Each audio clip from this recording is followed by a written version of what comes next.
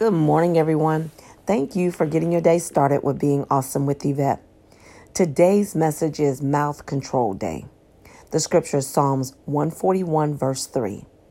Set a guard, O Lord, over my mouth. Keep watch over the door of my lips. We all have given our opinion to someone without them asking us.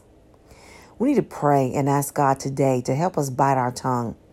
And if we have to say anything, to control what comes out of our mouth so that it may not cause someone else pain, and the wisdom to say something that will be uplifting if asked. I really hope this message was uplifting and encouraging for you to want to change and do the will of God to become a stronger and better version of you. Please hit the like and subscribe button to be notified when I post the next message. Again, thank you for getting your day started with being awesome with Yvette. Have an awesome day.